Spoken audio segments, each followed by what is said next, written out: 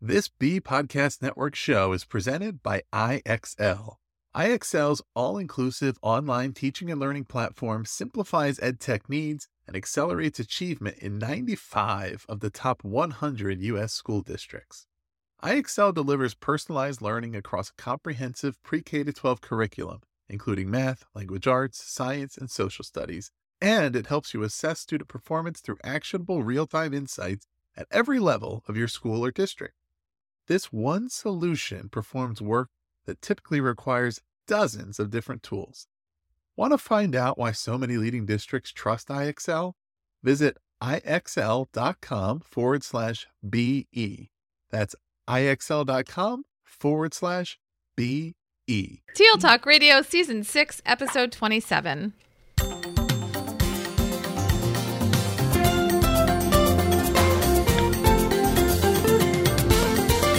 Welcome to Season 6, Episode 27 of TL Talk Radio. I'm Lynn Puny-Hatton. And I'm Randy Ziegenfuss.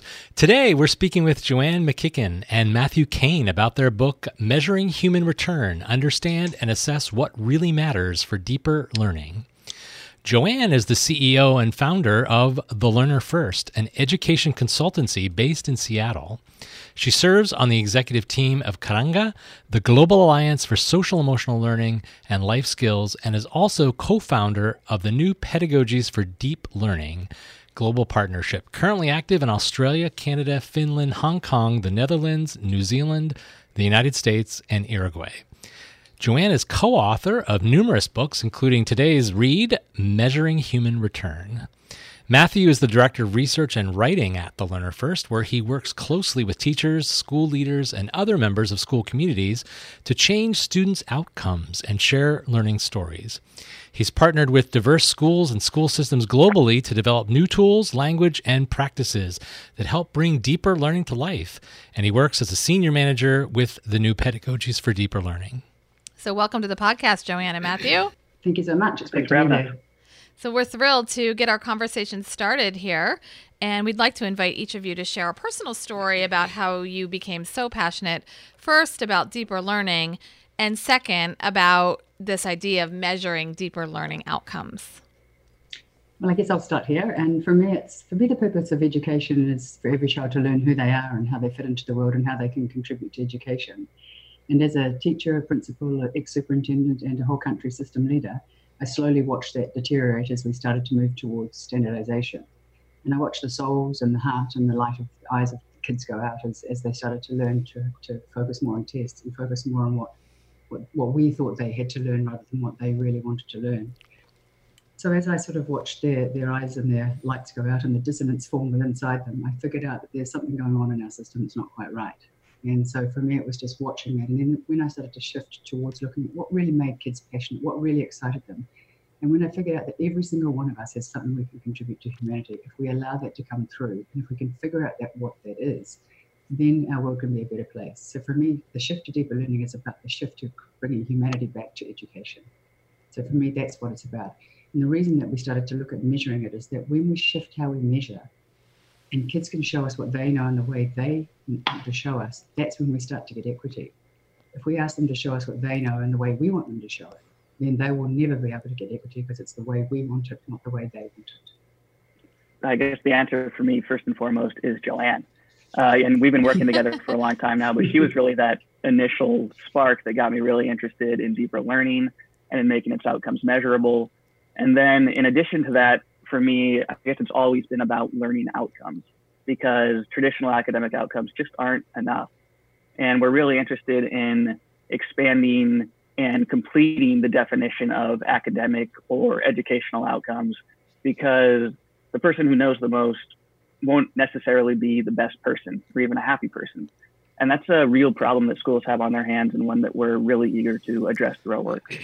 So before we get into this, the 5 frames of measurement that you have as the core of your book, let's talk a little bit about what deeper learning actually means. And education, as you know, is filled with lots of terminology, and everybody seems to have different ways of approaching it. And I think it's important for our listeners to sort of get the understanding of how are you framing this idea of deeper learning, especially in this world that we live in that's just changing so fast. I think that's a really good question. And for us, language is really critical. And I think for me, and I'll explain why I say it's really critical, is I'm part Māori, which is a First Nations person from New Zealand. And because I speak two languages, I know that when I think in one language, I have a different way of framing things and a different way of thinking. So for me, when we're talking language, we really do have to have a common shared language about what does it mean when we're saying different terms. So when we're talking about deeper language, we always really want to clarify that. We always really want to make sure whenever we're talking about that, we have a really good common understanding of it. So deeper learning for us is really about the development of 4 deeper learning outcomes. And as Matt said, that's really important, the outcomes piece. We talk about self-understanding, knowing who you are, how you fit into the world, and how you can contribute to humanity.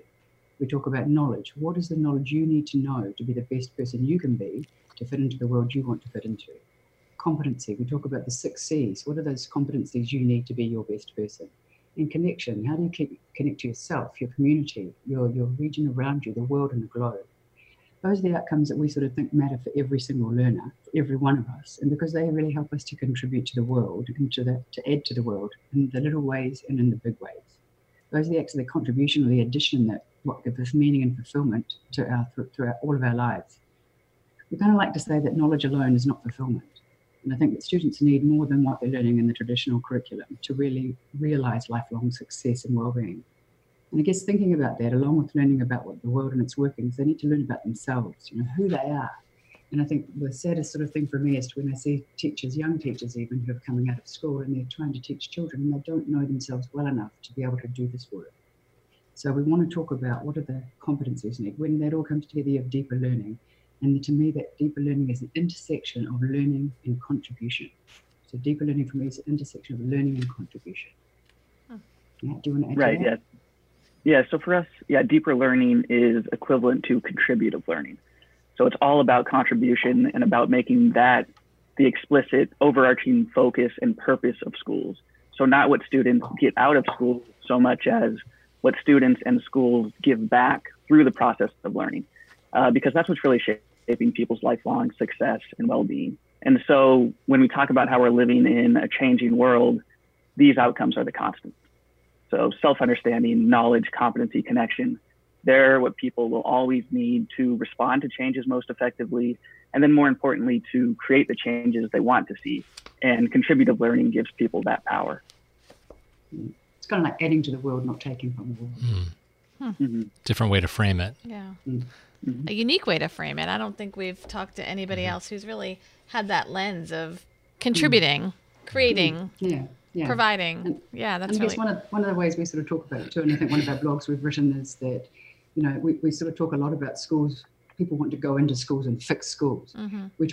We want schools to go out into the community and fix communities, because that's where the real, we can work together in a community and work together to fix the situations that we've created together.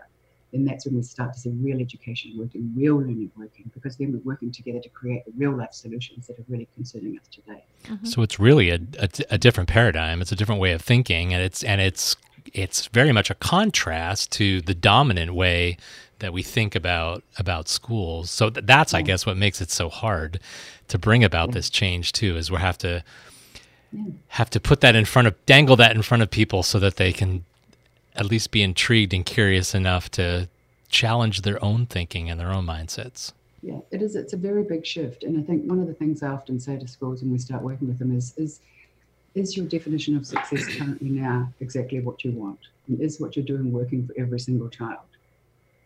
And there's very few people who can sit there and look me in the eye and say, yes, they're happy with the current system and the way things are going. And very few of us are very happy with exactly how things are going in the world. So we do have to do something completely different. This is not just about tinkering around the edges. We're talking about a whole new human return framework. We're looking about what can we give back to humanity rather than what can we take from it. Mm-hmm.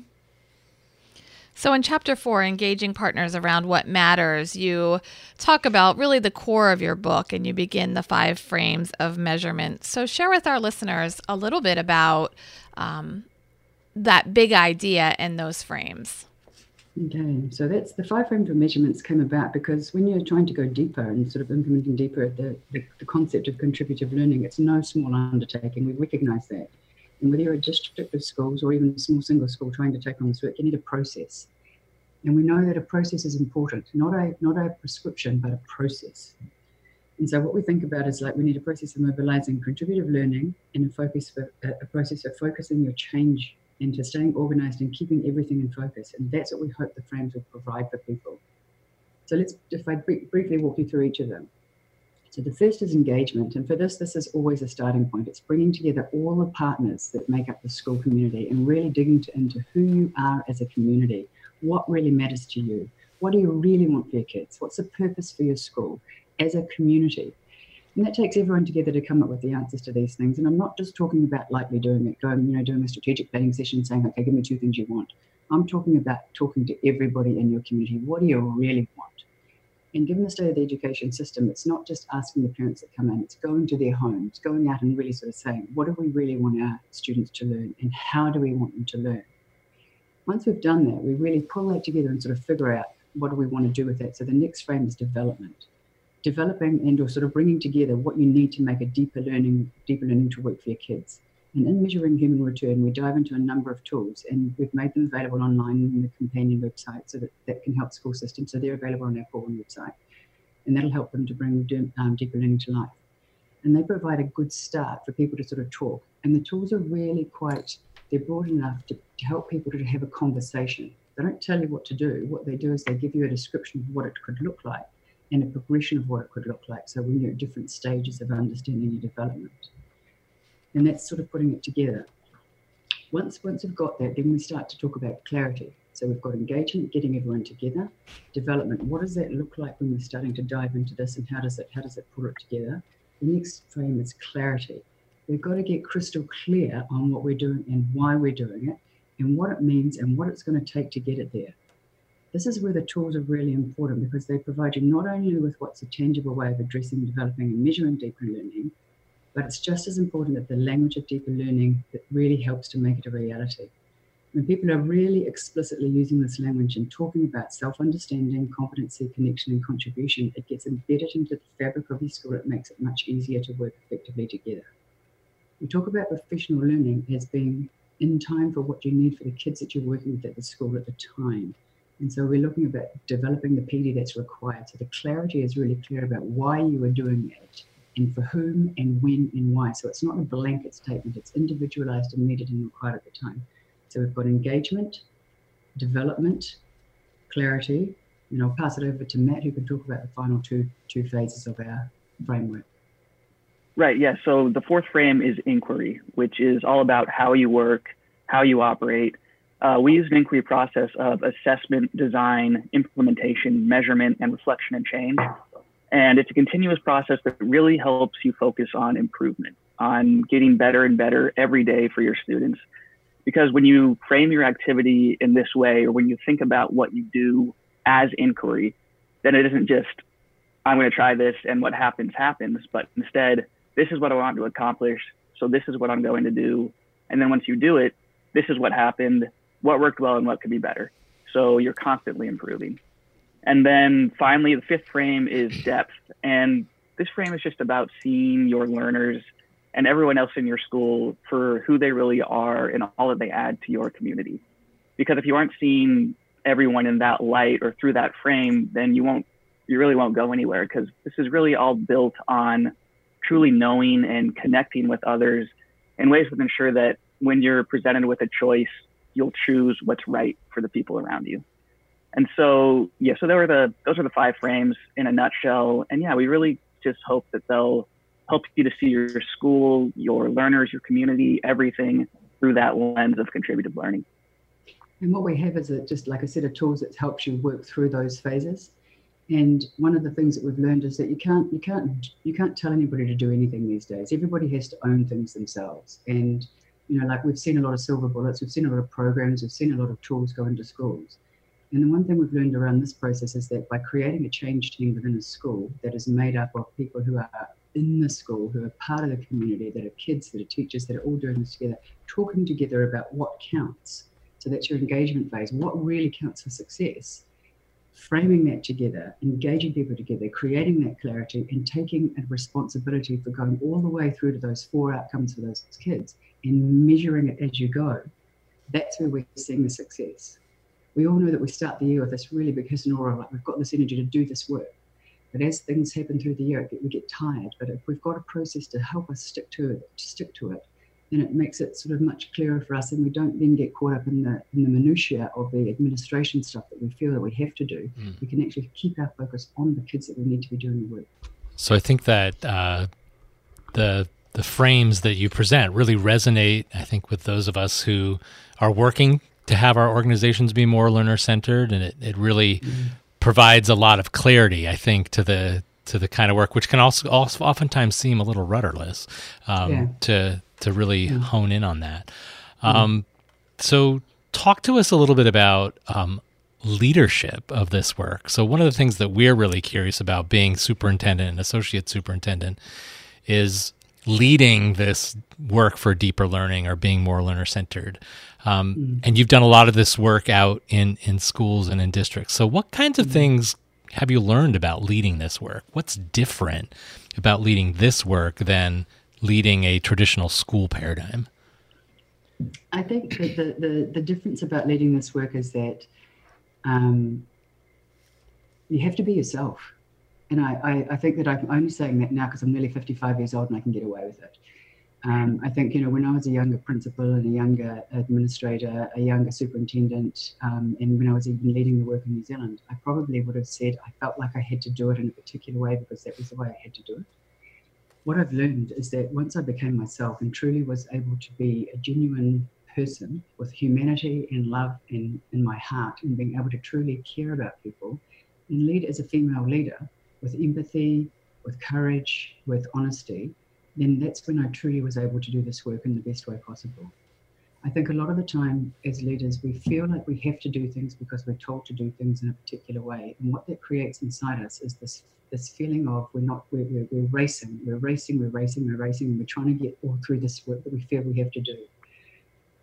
The work I've been doing around wellbeing has taught us and teaches me that the true sense of leadership is to be yourself, to be honest to you, to look after yourself first, and then you can be the best leader you can be. There's nothing in this work that not one leader I've ever met cannot do if we're true to ourselves and enable each teacher to do this work. Part of what we're learning is that we've spent so much time trying to say to everybody, you have to go to university, you have to do this, you have to learn this, you have to pass maths, you have to do algebra, you have to get this, you have to get your SATs, you have to pass these tests, you have to do all of these things. Yet in truth, there's only about 35% of students who actually end up going to university. And yet we make the other 65% of people feel really bad. And as a leader, we've got to start stopping doing that. We've got to start saying, you be you, because each one of us can contribute. And we want everyone to contribute to this world. And what we've done is we've made everybody feel bad when they're not like us. Yet there's a lot of people in this world who are contributing incredibly amazing things. And we have to let up on those people who we've been being really tough on, who are not like us, who don't look like us, who don't sound like us, who are not the same as us. So leaders, what I say to you is be yourself, be honest to yourself, stop putting the pressure on you and everybody in your school to be something they're not. Allow everybody to be themselves, and when you do, you will have magic in your school and in your system. So what I've learned is be human.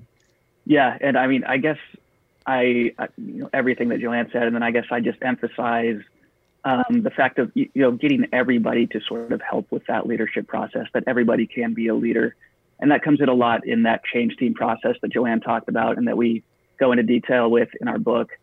If you really set up, support, if you set up a team of people, diverse people to come together to share about what they're doing, what's working, what needs to change, that's what really takes it to the next level in schools, is when you're able to, bring this team together that's really committed to contributive learning, that is their purpose.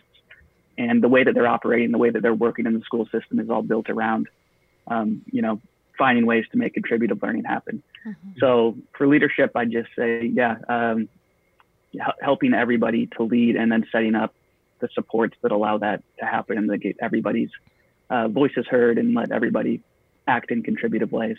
So in the theme of contributive learning, you have contributed this book, but also the companion website, which we linked in our show notes for our listeners. And that companion website has many resources, including some of the tools for having these challenging conversations. What might you like to highlight on the site for our listeners?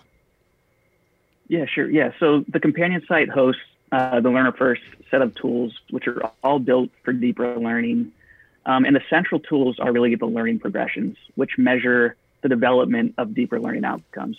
So we include measures of self-understanding, connection, collaboration, and they're great because along with measuring students' progression, they also provide that language, like Joanne was talking about, that's so important for actually bringing these outcomes to life. And then there's the learning development rubric, which is a tool that schools or school systems can use to measure where they are in relation to each deeper learning outcome. So how well are we as a school or school system developing self-understanding, connection, competency, knowledge, and then you can see in what areas you need to improve and how. And there are also 5 capability rubrics, which are also really important because they measure the professional capabilities and the cultural conditions that enable deeper learning to occur. And those can be used in change teams and alongside a range of additional change team tools and inquiry guides that are all up on the site. And then the last measure, I guess we'll note, is the learning experience rubric, because it's used during the process of collaborative moderation, which is one of our favorite processes. It's where teachers will design and implement a learning experience with their students, and then think really hard about how it went, what worked and why, what could be improved and how, and then they'll share that with their peers in a professional dialogue that links teaching practice with student outcomes. So it's a really valuable process. We hear all the time that when collaborative moderation kicks off in schools, that's when it all really starts to click for teachers. So for anyone who's interested, that's chapter 10 in the book. And then again, all these tools and other tools are all up on the companion site. So we hope that they'll add to the work that you're doing. And I guess the one thing I would add to the set of tools is that we measure in 3 different sections across our systems that we work with. One is that we measure the system capabilities, like how as a system are we doing and are we getting better at what we're doing? We also measure the design of learning. Are we designing the learning so that our kids are getting the right outcomes that we want them to get? And then are the kids getting the outcomes we want? In traditional systems, we just measure the outcomes for the kids, and sometimes they get the blame for what we're doing in the system. So what we're doing is we're actually kind of like, we're kind of switching the game around. We're looking at our own performance as adults. Are we doing the right things to actually enable the outcomes for kids? So are we as adults, are we getting the system stuff right? And then are we doing the design right? So like you think about when a house burns down or there's a flood, we look at strengthening the design of the house so that that doesn't happen next time that occurs. So if kids aren't passing the test or if they're not doing the right kind of learning, we look at the design of the learning and saying, can we do something different so that kids get a better outcome? So we're looking at all aspects of the system, all aspects of our design, all aspects of the outcome to improve every layer of the system for our kids so that they get the best outcome that we can possibly provide for them. Because it's about them. It's also interesting to see you have a couple of examples from school districts and how they've applied your work in their context. Yeah, they've done some wonderful work here. We're really proud of them. Well, and speaking of wonderful work, the book is really a wonderful contribution to the educational literature that's out there for those who are really ready to be challenged in terms of their mindset and bringing about change in schools. So we really enjoyed taking a look at the book and have enjoyed this conversation so far, but we're not quite done yet. Yay. So each season we have a series of what we call lightning response questions. So there are 3 questions here, and it's usually a really great opportunity for our listeners to get some extra resources from the experts that we do have on the show. So the first question, who is one expert our listeners should connect with to learn more about deeper learning? Oh, okay. Dr. Jean Clinton. She's a psychiatrist based out of Toronto, and she's been supporting us with understanding. She's a psychiatrist and neuroscience psychiatrist, and she's been helping us understand about how teachers, we create the weather in the classroom, and she talks about connect before correct. And she's really been sort of looking at really thinking about how wellbeing is really important and the importance of understanding, caring about our kids. That makes such a difference. The relationship comes first before the learning, but it comes together. It's both, not one or the other. So Dr. Jean Clinton, look her up. She's an amazing lady. Love it. That definitely resonates with us. Yeah. All right, second question. If you were recommending one book to our listeners, what would it be? At the moment, my favorite book is Permission to Feel, Dr. Mark Brackett from Yale, from the Emotional Center of Intelligence. He's really opening up the ideas that it's okay for people to feel, and he's got a really good little I guess, a little exercise at the moment that's teaching people to have a language around feeling. And as I've sort of said, language is really critical. So Mark Brackett, he's one of my favorite authors at the moment. And it's really helping people to say, it's okay to feel. It's okay to say how you feel, which I really like. Super. And our last question, what online site, resource, or person do you learn from regularly? At the moment, it's Dr. Dina Simmons. She's really cracking open the issues around equity. And she's talking about, people who are saying, people are going into the issues around social and emotional learning, around well-being. She's reminding us all to say it's not okay to talk about that without remembering that this is around equity as well. So Dr. Dina Simmons, I love her to bits. She's doing a great job at talking about reminding ourselves that equity is the basis of this, and social justice is really critical too. So let's keep that in mind, that all of our work is around making sure every kid gets equity and that their life is the most important that we should be considering. So those three people are my favorites right now. Great. So lots of new resources there, Lynn, we've never heard of before. Yeah, I can introduce you some new people. And they new all things connect. To explore. They all connect with our work, with our profile of a graduate. Yeah. And interesting. Great. I'm glad they do. All the descriptions that you added resonate with us. Mm-hmm. Good. So, I'm glad they do. Super. It's good to share ideas and learning together. That's what it's all about. We're all together in this. I always say we're all in this together. Yes. We couldn't agree more. So last question before we wrap up our conversation today. What's next for you, Joanne and Matthew? What are you working on now that you would like to share with our listeners? I suppose I'd like to do a little bit of a plug for Karanga. Karanga is the global movement for social and emotional learning in life skills. It's based out of Salzburg Global Seminar, which is in Austria. And it's a movement where we're challenging governments to really look at shifting the sole purpose of education to a broader set of outcomes, which include the outcomes that we've talked about of connection and self-understanding and the broader set. And we're really looking to engage a much wider group of people across the globe. We have 40 countries who are already sort of working with us. We have a lot of people who are interested. So if you're interested in looking at joining that, it's karanga.org, karanga.org. And we're getting a whole lot of resources from all over the world of people who are doing some great work around this work. So I'd love to have anybody in the country who's interested in looking at doing that. It's a global expansion of the great work that KSL are doing here in the US. Excellent. And we link that in our show notes. Great. And Matt, you wanted to share another little exciting bit of news from us both? So I guess, the other thing I guess we'll note is just we have a new book project in the works. And it's all about contributive learning, specifically introducing contributive learning to the world in a way that should hopefully be not only very accessible, but also we think really exciting for any teacher or school leader anywhere who's interested in committing to contributive learning in their schools. And we don't have a finalized title or even timeline really, but we hope it comes out sometime in 2020. And I guess, we're both just really hopeful for this project in large part because the interest in contributive learning is there. And we've seen that people want to do more, schools want to do more, and they know what they want for their kids.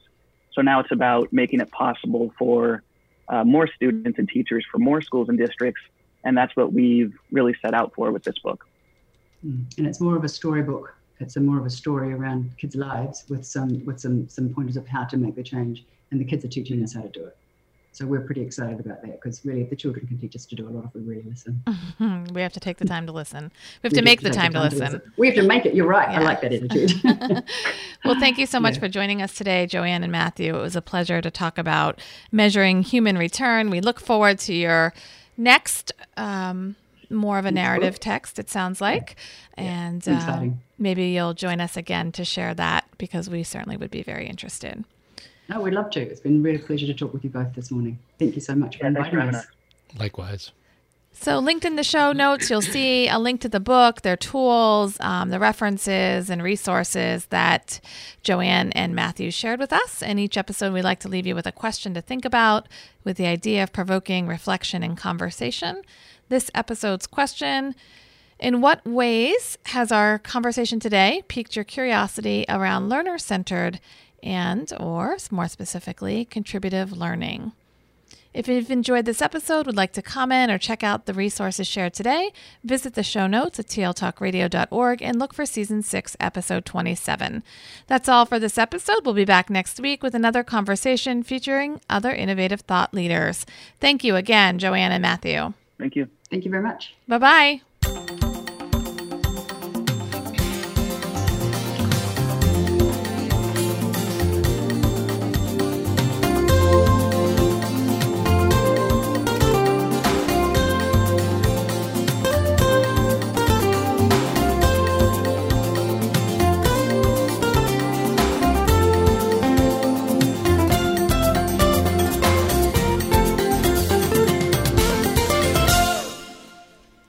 Do you want to simplify your school's technology, save teachers time, and improve students' performance on state assessments? You can do it all, but don't waste another minute. Head straight to ixl.com/BE to learn how IXL's research-proven teaching and learning platform can help you achieve all of these goals. That's ixl.com/BE.